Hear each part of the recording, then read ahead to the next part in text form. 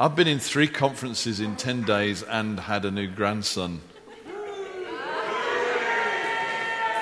So I wasn't here last week.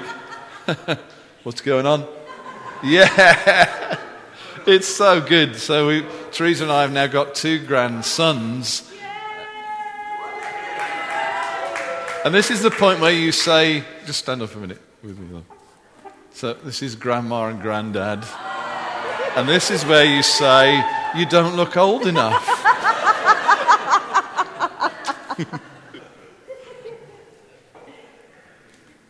Somebody Facebooked me on my birthday and said, I can't believe that you're in your 50s. Oh, that's the best message I've had today.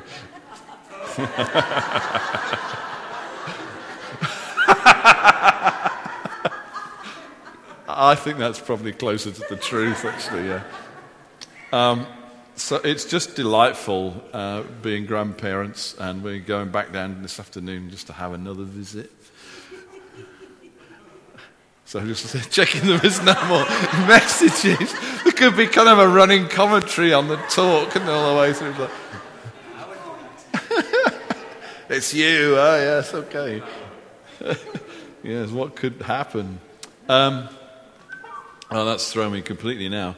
And what I wanted to try and do this morning, the plan sounded great in theory, was give you a bit of a report back on the conferences that Nick and I have been at, Jan and I have been at, and Phil and I have been at.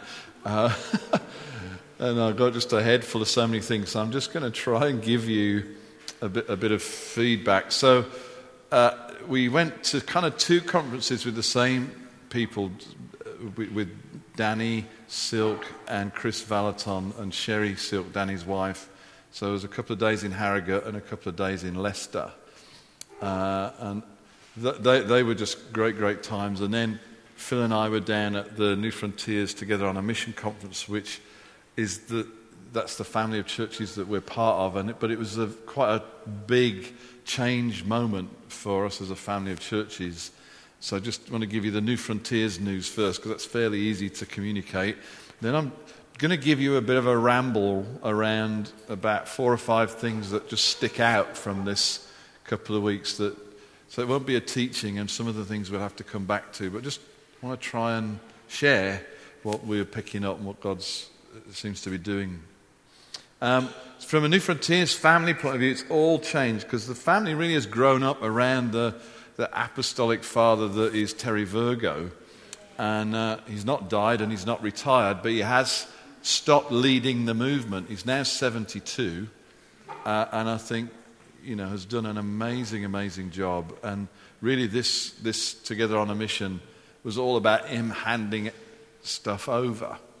And so what's emerging is a bunch of other emerging apostolic leaders around the world as part of the New Frontiers family, which is 800 or so churches around the planet just now.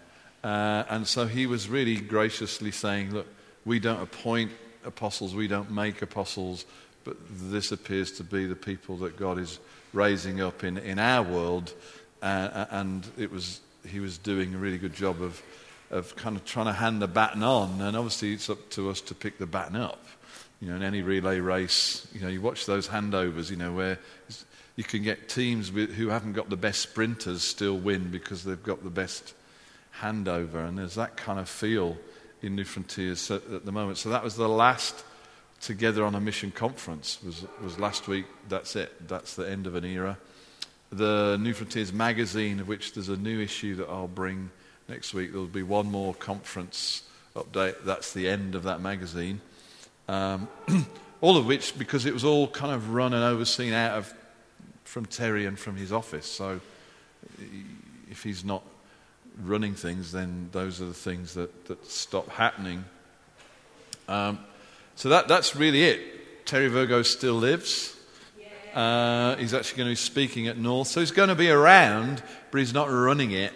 And he doesn't want to. And I think already he's kind of a grandfather in the faith, really. He's already got doors opening to him into other places that he'll go and take up. I don't think it will stop him doing stuff. But he's not leading the movement anymore. So that's big news. That's absolutely massive in terms of what it looks like for the future. And I think there's a lot of patience needed, I think, and time to see how that works out. So it's good that we all know that's going on. And that I think it kind of ties into some of the other stuff that God was saying to us. So I'm just going to I've circled 5 things. I'm just going to go for them, and I'll give you some verses. You can look them up.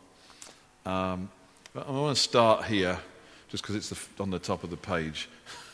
And it was coming out a little bit in the worship. Just go to Psalm 32. It always feels more comfortable when we actually open the Bible.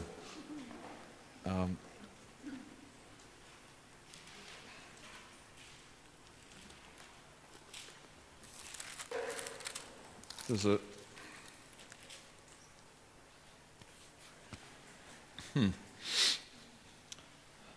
Psalm 32. Actually, David is expressing what he's been through because he sinned and his bones are wasting away, and it was groaning all day long, the weight of his conviction. And then he comes through, he gets forgiven of all his guilt and all his sin.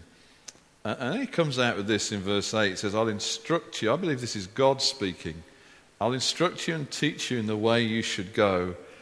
I will counsel you and watch over you, or counsel you with my eye is another way it's put. Has anybody got ESV? What does it say in the ESV in that last line of verse 8? New American says, yeah, counsel you with my eye upon you. Thanks. Do not be like the horse or the mule, which have no understanding, but must be controlled by bit and bridle, or they or it will not come near you. And I think what that they or it is referring to, depending on what translation you read in, is the instruction and the counsel and the wisdom of verse 8. The intention, I believe, is that we as believers are guided by the eye of God. Yes. And that we don't require the bit and the bridle. So horses are directed because they have someone on them in a saddle with spurs digging into them, and there's a bit in the mouth of the horse that is pulled by the reins that basically is there to control the behavior of the horse regardless of what the horse really desires to do. And it's God's desire is that we don't relate to him that way, that we're not in the bit and bridle of the rules, of threats, of pressure. We're actually sons and daughters who are led by his eye. He counsels us with his eye upon us. Do you know, like, you can do that with children as you're raising them. I remember my youngest, particularly, we never really had to even shout at her very much. I could lift an eyebrow and make her cry. She was so like, it's good when you get one like that. They weren't all like that. You pull a serious face and lift your eyebrow and maybe go like this with your finger and say, oh, I'm really sorry, Dad. That's the kind of thing. It's that we have such a relationship with him that we get his expression. We see where he leads us, where his eyes are taking us. Do you get the metaphor? Children of God are not designed to be ridden hard and with bits and bridles to control us. That is not the plan. And we'll say a bit more of that as we go through.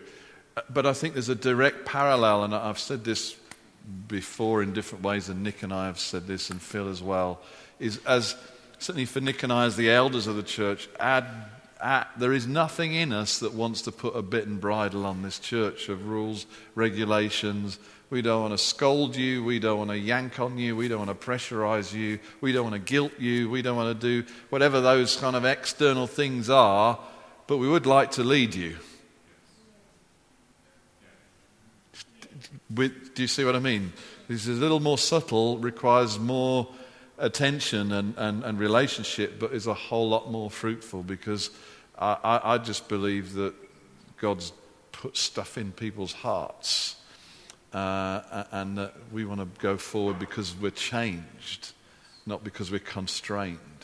So our desire is to increasingly lead in that way, as well as encourage us as a church to respond to our Heavenly Father in that way. And I thought it was just such a great place to start. Intimacy is at the heart of everything. Our intimacy with the Father and with the Son and with the Holy Spirit is at the heart of Christianity. And we've kind of bounced around it even in the worship. You know, Jesus said, if you abide in me and my words abide in you, ask whatever you will and it will be done for you. He said that abiding, apart from me, you can do nothing. And we're actually singing something like that. But in me or with me, as you abide in me, then you can be incredibly fruitful. So we can feel incredibly weak, we can feel incredibly vulnerable as people, but the intention is by enjoying who we are in Christ and being united with Him and enjoying that union, that actually in our weakness we become strong, we become fruitful, we become powerful, and we realize who we are and how significant we are to Him and to this planet. Is that okay? That's a good place to start. And somebody in some conference or other said this, they felt that, and this is a guy who'd been around the edges of some different movements. He said they felt that the UK had seen 10 years or so where presentational Christianity had really been to the fore, but he felt what was coming was that presence-centered Christianity was what was taking place. And that's certainly our heart here. Now, of course, presentation has its value, but it's not the main thing. Do you know what I mean? Like, I get frustrated when the video doesn't play, so we're going to keep spending money till it works properly. But you know what? We can still go a long way if you encounter Jesus in the room, even with a dodgy video, if you get what I mean. Is this all right? Going to move on. A massive reminder to us to live on the right side of the cross. Now, this sounds blindingly obvious, but actually isn't, in my experience, both personally and of the church. And so much changed at the cross. Let's do it this way. As fundamentally evangelicals, we believe that the Bible is inspired by God in its entirety. Amen? So all Scripture is inspired by God. It's God-breathed. It doesn't contain the Word of God. It is the Word of God. All of it came from His heart, His mouth to mankind. It is without error. It's Him speaking. Amen? That's the evangelical position. Then we open it and we read stuff and we go, we read the Old Covenant and then we read the New and we're like, eh? Did the same God write all of this? And we can get ourselves in knots. And out of a desire to honor the whole book, we cannot appreciate the shift that changed when Jesus died and suffered and rose again. All right? So there's an era shift. In fact, the Bible is divided around that. It's called the Old Testament and the New Testament, the Old Covenant and the New Covenant. So God has remained the same, but the way that He manages His relationship to man changes each time a covenant is expressed and made in the Bible. And that's true through the Old, but when Jesus comes is the most fundamental shift of all.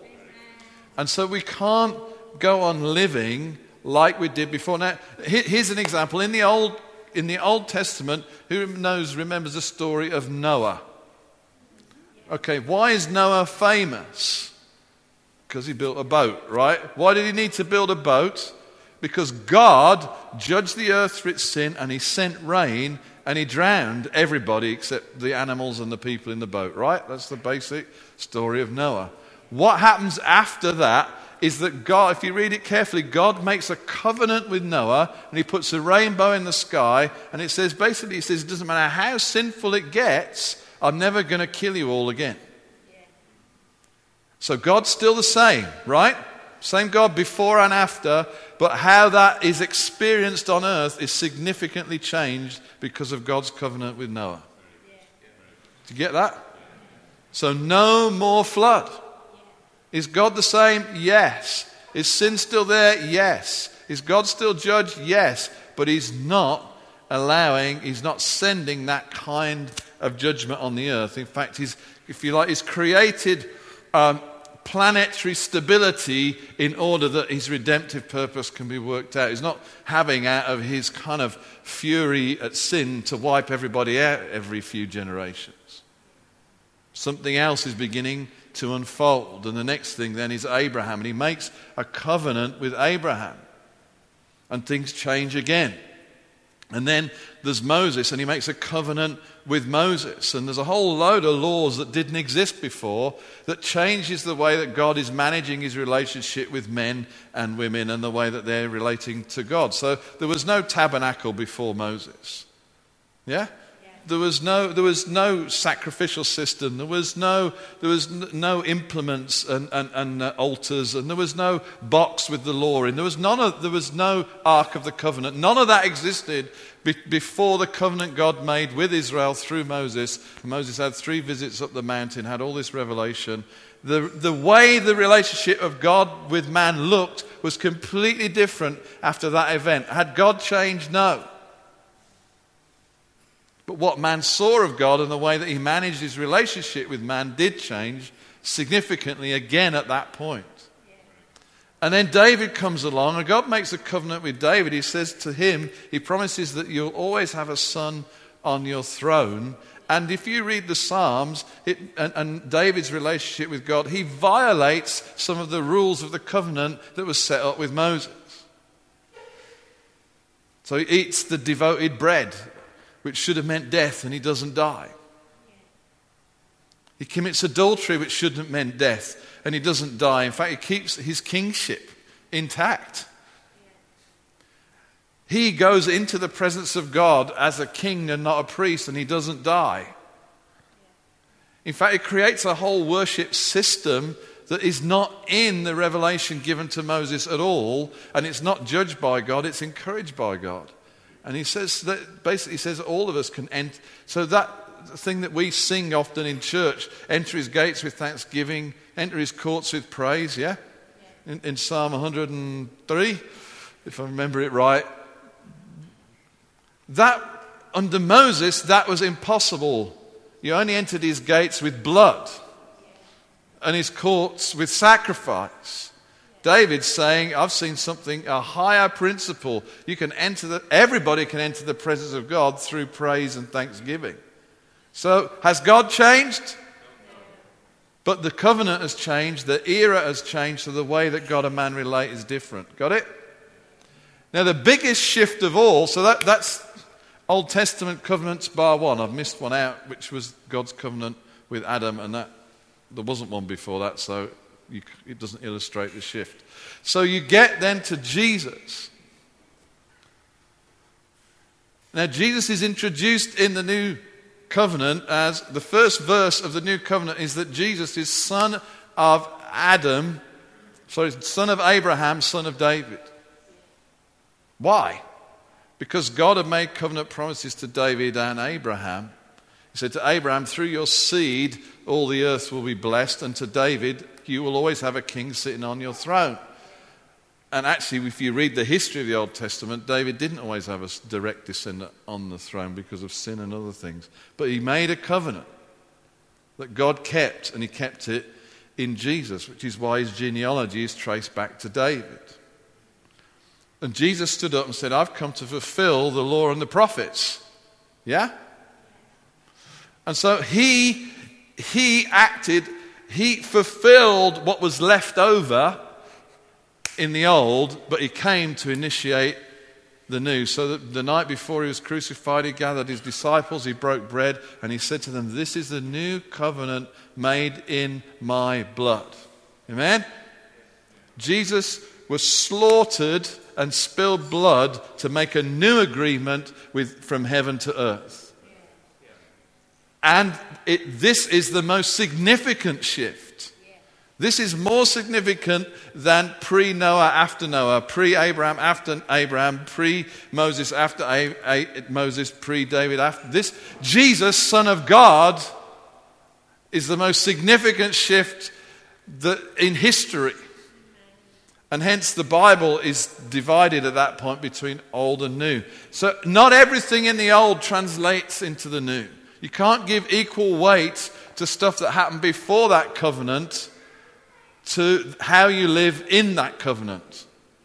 So we've talked about this before. Jesus said, you have heard it said, love your neighbor, hate your enemy. And it's there, it's in Leviticus. That was a command from God. He says, well, I say to you, love your neighbor, love those that persecute you, pray for those that persecute you. And it's not even close. Why? It's a new era. It's a new covenant. Do you get it? So the Bible heroes we celebrate, like, David, what was the song they sang about David? Saul has slain his thousands, David's slain his 10,000s. David killed lots of people. Jesus says we don't do that anymore.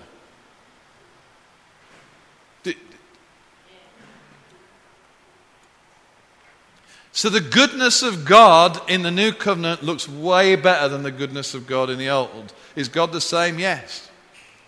But the way that this relationship is administered has been put on a whole new footing and in a whole new way. So we live in an era where we are meant to relate and live and work out our relationship with one another and with God because of love and not because of law. That's a huge shift from the old. But what we want to do is keep bringing in external constraints rather than living out of internal passion and power. What that does, it means that we belittle the incredible new creation that God has put in us, and we lift up legalism, but actually legalism never worked. One of the messages of the whole new covenant is sin is really bad and laws don't fix it. So why do we keep inventing new ones? They don't work. That is one of the major messages of the Old Covenant, and Paul says it. It says there's not a law been given that can bring life. That's Galatians chapter 3. We now have power to control ourselves. We're not at the mercy of our thoughts, our emotions, our pressures, our world, because we have died to sin, we've died to its power. Sin no longer has dominion over us. Both its punishment, its manipulation, and its potential to move us have been broken at the cross. Romans 6, we died to sin. How dare we live in it any longer? You don't need to. Submit yourself to God. These members are now to be servants of righteousness, Paul says. You don't have to submit them and make them slaves of sin anymore. And we've heard some very helpful things on this. Actually, we have the ability to manage ourselves from heaven. The new covenant is you have the ability to walk in a way that doesn't give way to the flesh and temptation and sin. But our job is not to manage other people. I don't know about you, but it takes all the grace I can receive from heaven to manage me. But somehow it's always easy to pinch someone else's job. Have you noticed that? But we're not here to manage one another. We're here, first of all, we're here to manage ourselves and not manipulate other people. This is living on the right side of the cross. Jesus died so that we could live free and powerful. Not that we were under a yoke of slavery. That's why Paul is so angry with the Galatians. He says, legalism, he doesn't just say it's,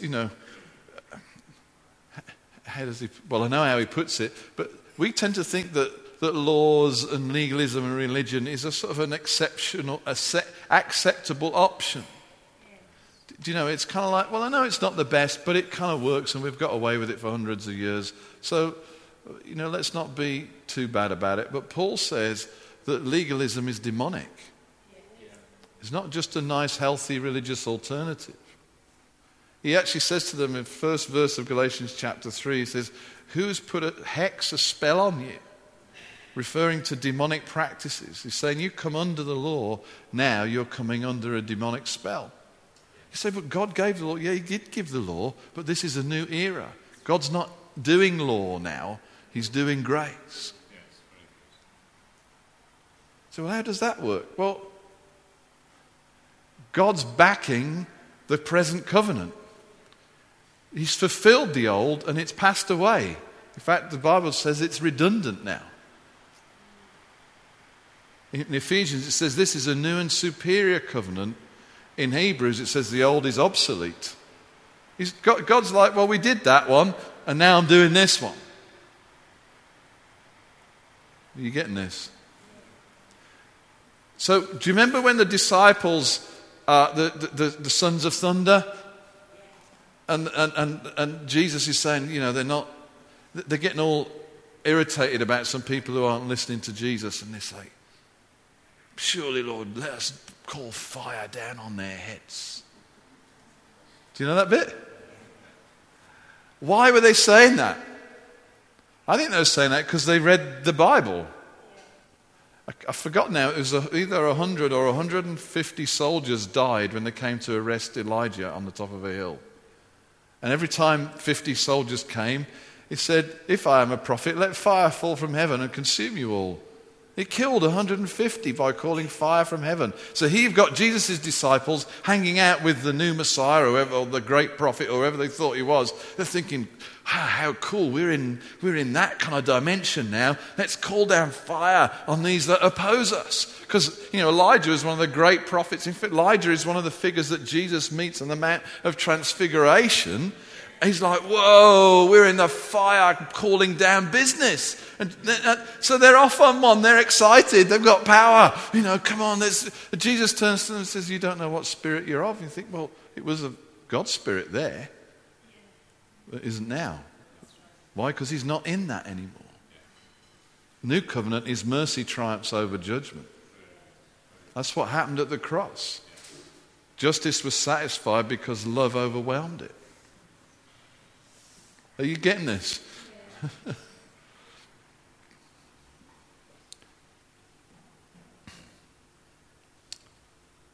It's really important that we live in this era not administering, fearing, or receiving punishment.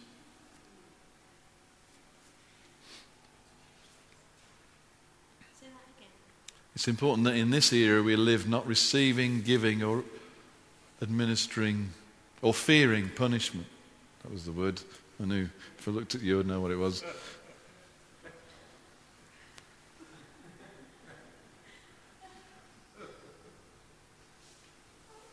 I don't know if all the punishment for our failure and our sin was exhausted on Jesus. He was a propitiation. That means that he was the object of wrath, and it was expended on him by God from heaven. The end. So why are we afraid that God may punish us? We've put our faith in him. And therefore, why in our culture often as church do we exercise punishment on those that have failed? See what I mean? We've got to keep moving our culture to be on the right side of the cross and not the wrong side of the cross. Yes, there's discipline, but that shouldn't be the same as punishment. And sometimes it is. Sometimes we do punish one another, probably because we're afraid that we might get contaminated. And that's another thing that's changed, old to new. In the old, the fear was that sin would contaminate you.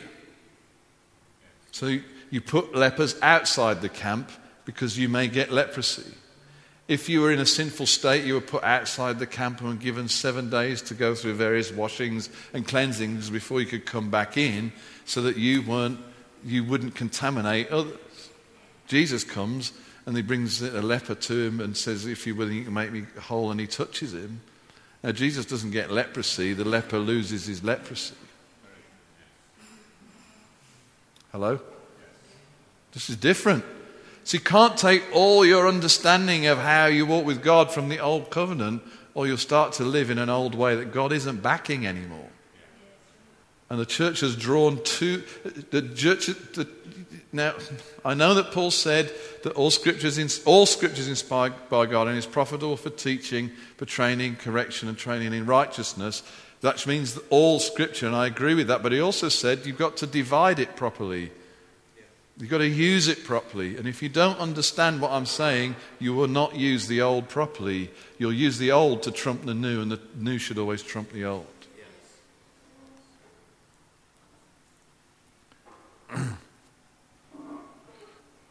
How are we doing? This is exciting. I find this tremendously exciting. I really think I was listening to somebody, I was like, wow, they had a real encounter with God. But I thought, well, you know what, you really still need to meet the Father. That's a big change in the new. Really, all the book of John is Jesus saying, what have I come to do? I've come to show you the Father. In fact, he gets a bit irritated. I think it's Philip who says, Lord, we'll be happy when you show us the Father. And he says, it basically says, if you've seen me, you've seen the Father. So that's just some shifts. We're out of punishment. We have ability and power to manage ourselves. This is not a day of judgment. This is a day of mercy. Mercy has triumphed over judgment. We're in this season of love, not law. We shouldn't be, He is a Father, not just God. How are we doing? Which bit? Yeah, he's not just a God, he's a Father. It's a massive, massive thing. Jesus didn't die to make the way to heaven.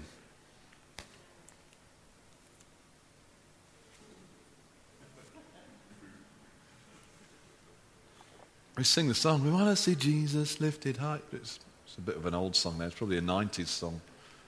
Still, what was I'm a granddad, so it's okay. He is the way to heaven. Well, that's not what he said. He said, I am the way, the truth, and the life. No one comes not to heaven, but to the Father, but through me. Anyway. So second thing, third thing, I've done 2. I'm not going to make 5. Nothing new there.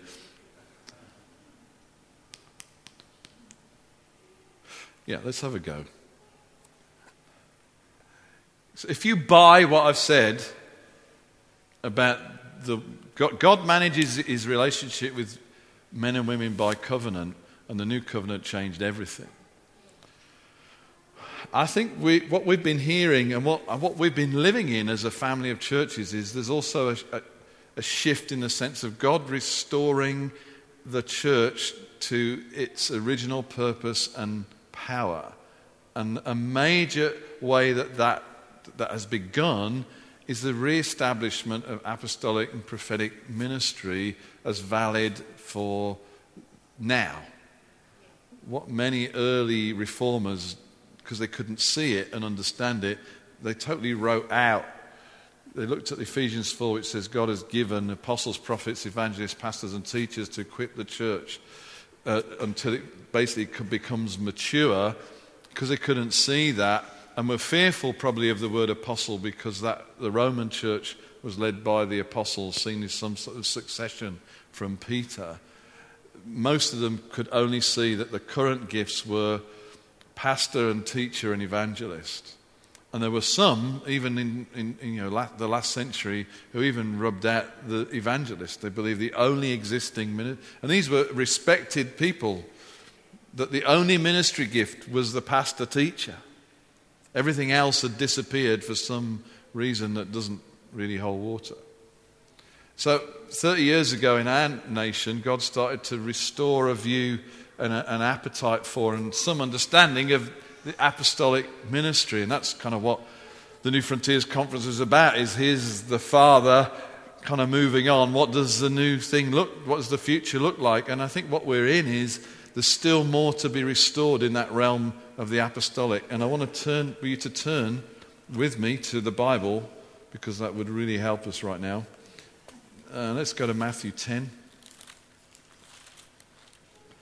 I think a lot of the teaching this is the churchmanship I've grown up in my whole Christian life. It's been called New Church, Apostolic Churches. And I've grown up in that, and I'm convinced by it, but I'm also convinced we haven't seen it all.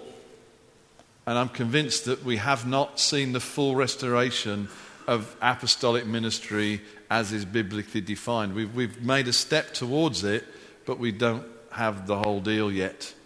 And often our challenge has been we've got our definition of apostolic from the letters that Paul wrote, and we've not read.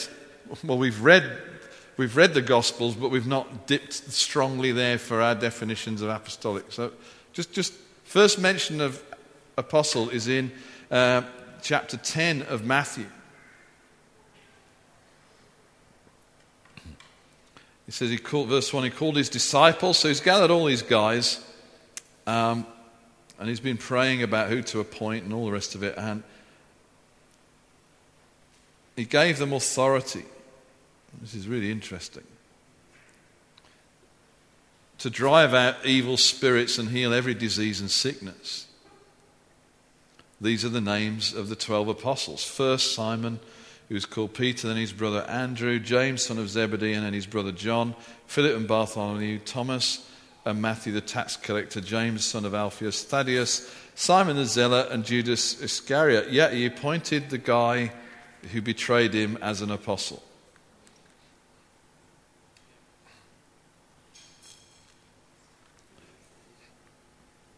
Jesus took risks with people. Isn't that amazing? These 12 sent out with the following instructions. So here we go. First instructions to first apostles should be important.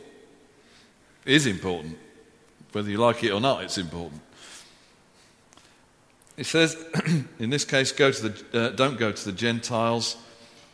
Go to the Samaritans. Go rather the lost sheep of Israel. And as you go, preach the message. The kingdom of heaven is near. Heal the sick, raise the dead, cleanse those who have leprosy, and plant lots of churches. Oh, no, it doesn't say that. Sorry. And drive out demons. Freely you've received, freely give. Oh, sorry, I have a bit of a slip of the tongue there.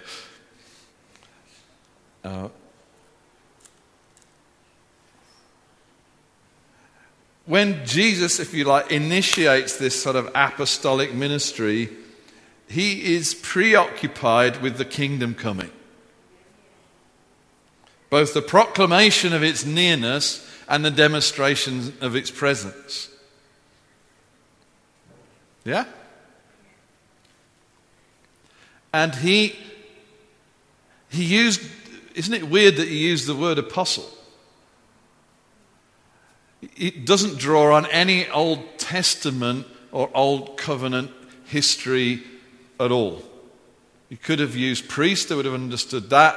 He could have used rabbi or teacher, they would have understood that. He could have used prophet, they would have understood that. There's a bunch of things he could have used that have some roots in the Old Testament, and he used none of them. He got a Greek word that the Romans were using, and I need to do some more work on this, but I think that what that word meant in their ears was, here are the guys that are trying to enculturate you with Romanness. So the Romans sent out conquering apostles, and they sent them with artists and with people who kind of knew how to set up government, and they sent them with musicians, and they sent them with philosophers. And the goal was not simply to conquer and plunder, but actually every place they conquered to make it like Rome. And the guys whose job did that was called apostles. So the disciples would have heard, you mean you want to make us like these guys that are trying to make us Romans, you're asking us to go and make people like heaven.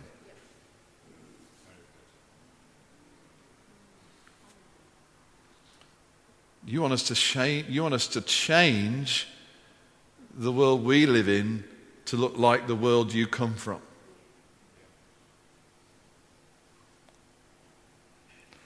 And I don't think we've quite caught this, and this is something that God is bringing in different ways to us.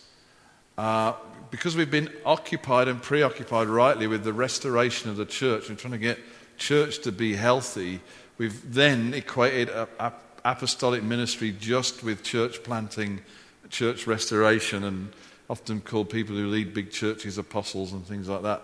That isn't it. It may be part of it, but it certainly isn't the major part. You still happy with me?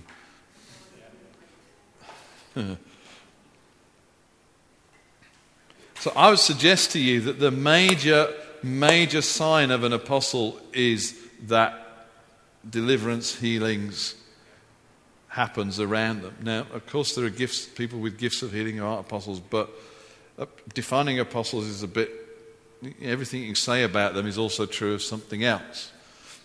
But I'm just going right here, I'm just landing it here, because this is where Jesus started. The first apostles were to preach an imminent present kingdom and to display it through deliverance and signs and wonders. And I believe God's restoring that. And we live in an environment where in the church we've understood, many of us, that the kingdom is already and not yet. Have you heard that phrase? Have everybody heard the kingdom is already and not yet? Just if you know what that means. I haven't got time to unpack it.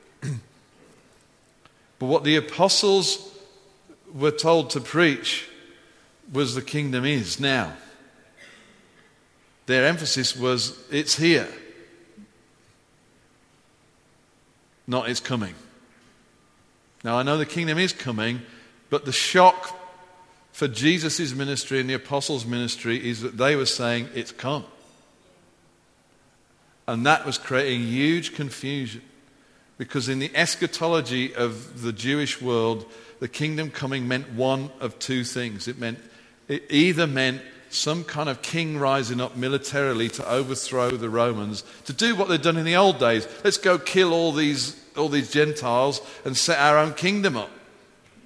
Yay, go the Israelites.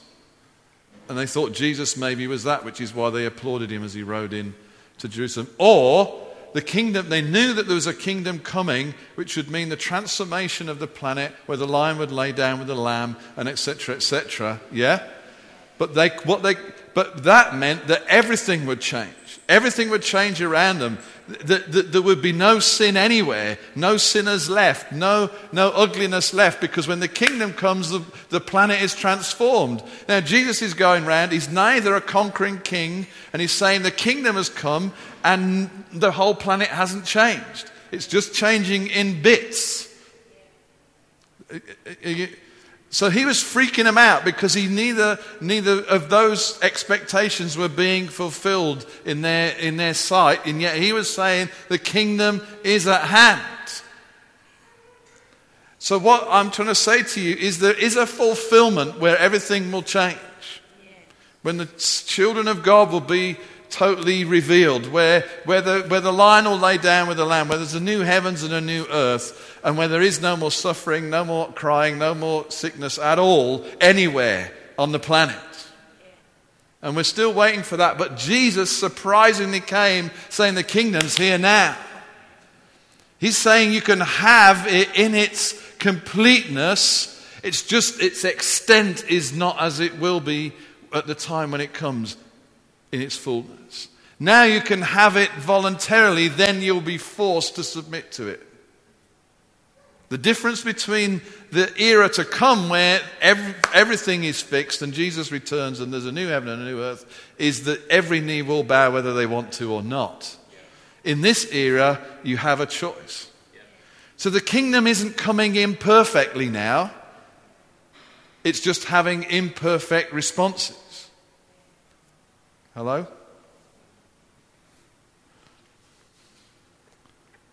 There's still an opportunity to respond willingly, So when Jesus shows up, he's a perfect manifestation of the kingdom of God. He always does the will of God. He is an example of someone who lives and expresses and implements the unfettered will of God on the earth. He goes to his hometown and he can't do many miracles because they don't honor him. What's that saying? The kingdom hasn't come in fullness in Christ? No. It's saying that how much of it you receive is affected by what's going on in your life.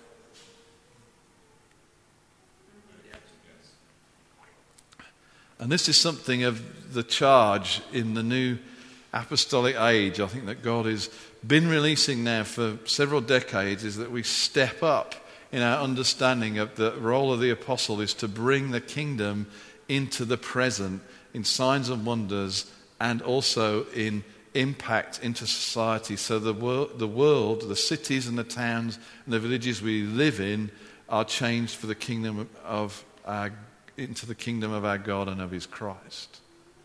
So the goal isn't simply to build a church, the goal is to change the city through miraculous intervention. It's to bring the goodies of heaven to an aching, dying earth and see more and more of heaven manifest down here. Yeah?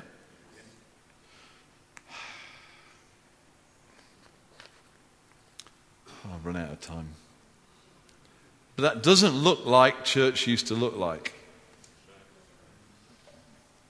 Because it's calling for an apostolic expression, an apostolic and prophetic expression of the kingdom coming, not a pastoral-based thing which is all about how we build this thing. Because the trouble with the way church has been, it becomes lots of my kingdoms rather than about his kingdom. And so if we're overly concerned about that, we end up with lots of competing kingdoms with different names over the door rather than a load of people passionate about seeing his kingdom come. That tells you that our focus has become earthly rather than more heavenly. I've got to stop while I'm going to say things that don't actually make sense without another 20 minutes. So let's stop and we'll say some more in time to come. But it's a very exciting time. You know what? I'm really glad I'm alive now. Because something amazing is happening from heaven to the UK, I believe. That the kingdom of God, we're going to see the expression of the kingdom in healing, in signs and wonders, in deliverance, in social transformation. I just believe we are going to affect this city. We're going to get into the council. We're going to get in. I don't know how it's going to happen. But the church is going to rise up and be an incredible influence in Glasgow. And I believe this amazing, beautiful city could actually be transformed to taste and smell more and more like the kingdom of heaven on the earth. And right now, it's pretty grotty and known for all the horrible things. Guess what? That's why you're here. So that changes. That's why I'm here. So that isn't the case in another 15 years. Actually, some Christians are going to get the answer to why the drug addiction problem in Glasgow. Some Christians are going to get the answer to why it's still the sick man of Europe. There's going to be miraculous answers, and some of you may be the people that get them and implement them. Yeah, come on. Father God, we just love that we're in a family and we're not in the military. I thank you that that we can call you Father and not just all holy Lord and high and lifted up and all that malarkey, Lord. Thanks for being alive in this New Testament age, Lord, where you're our dad, we're seated in heavenly places, we're right with you. Lord, we're not distant from you.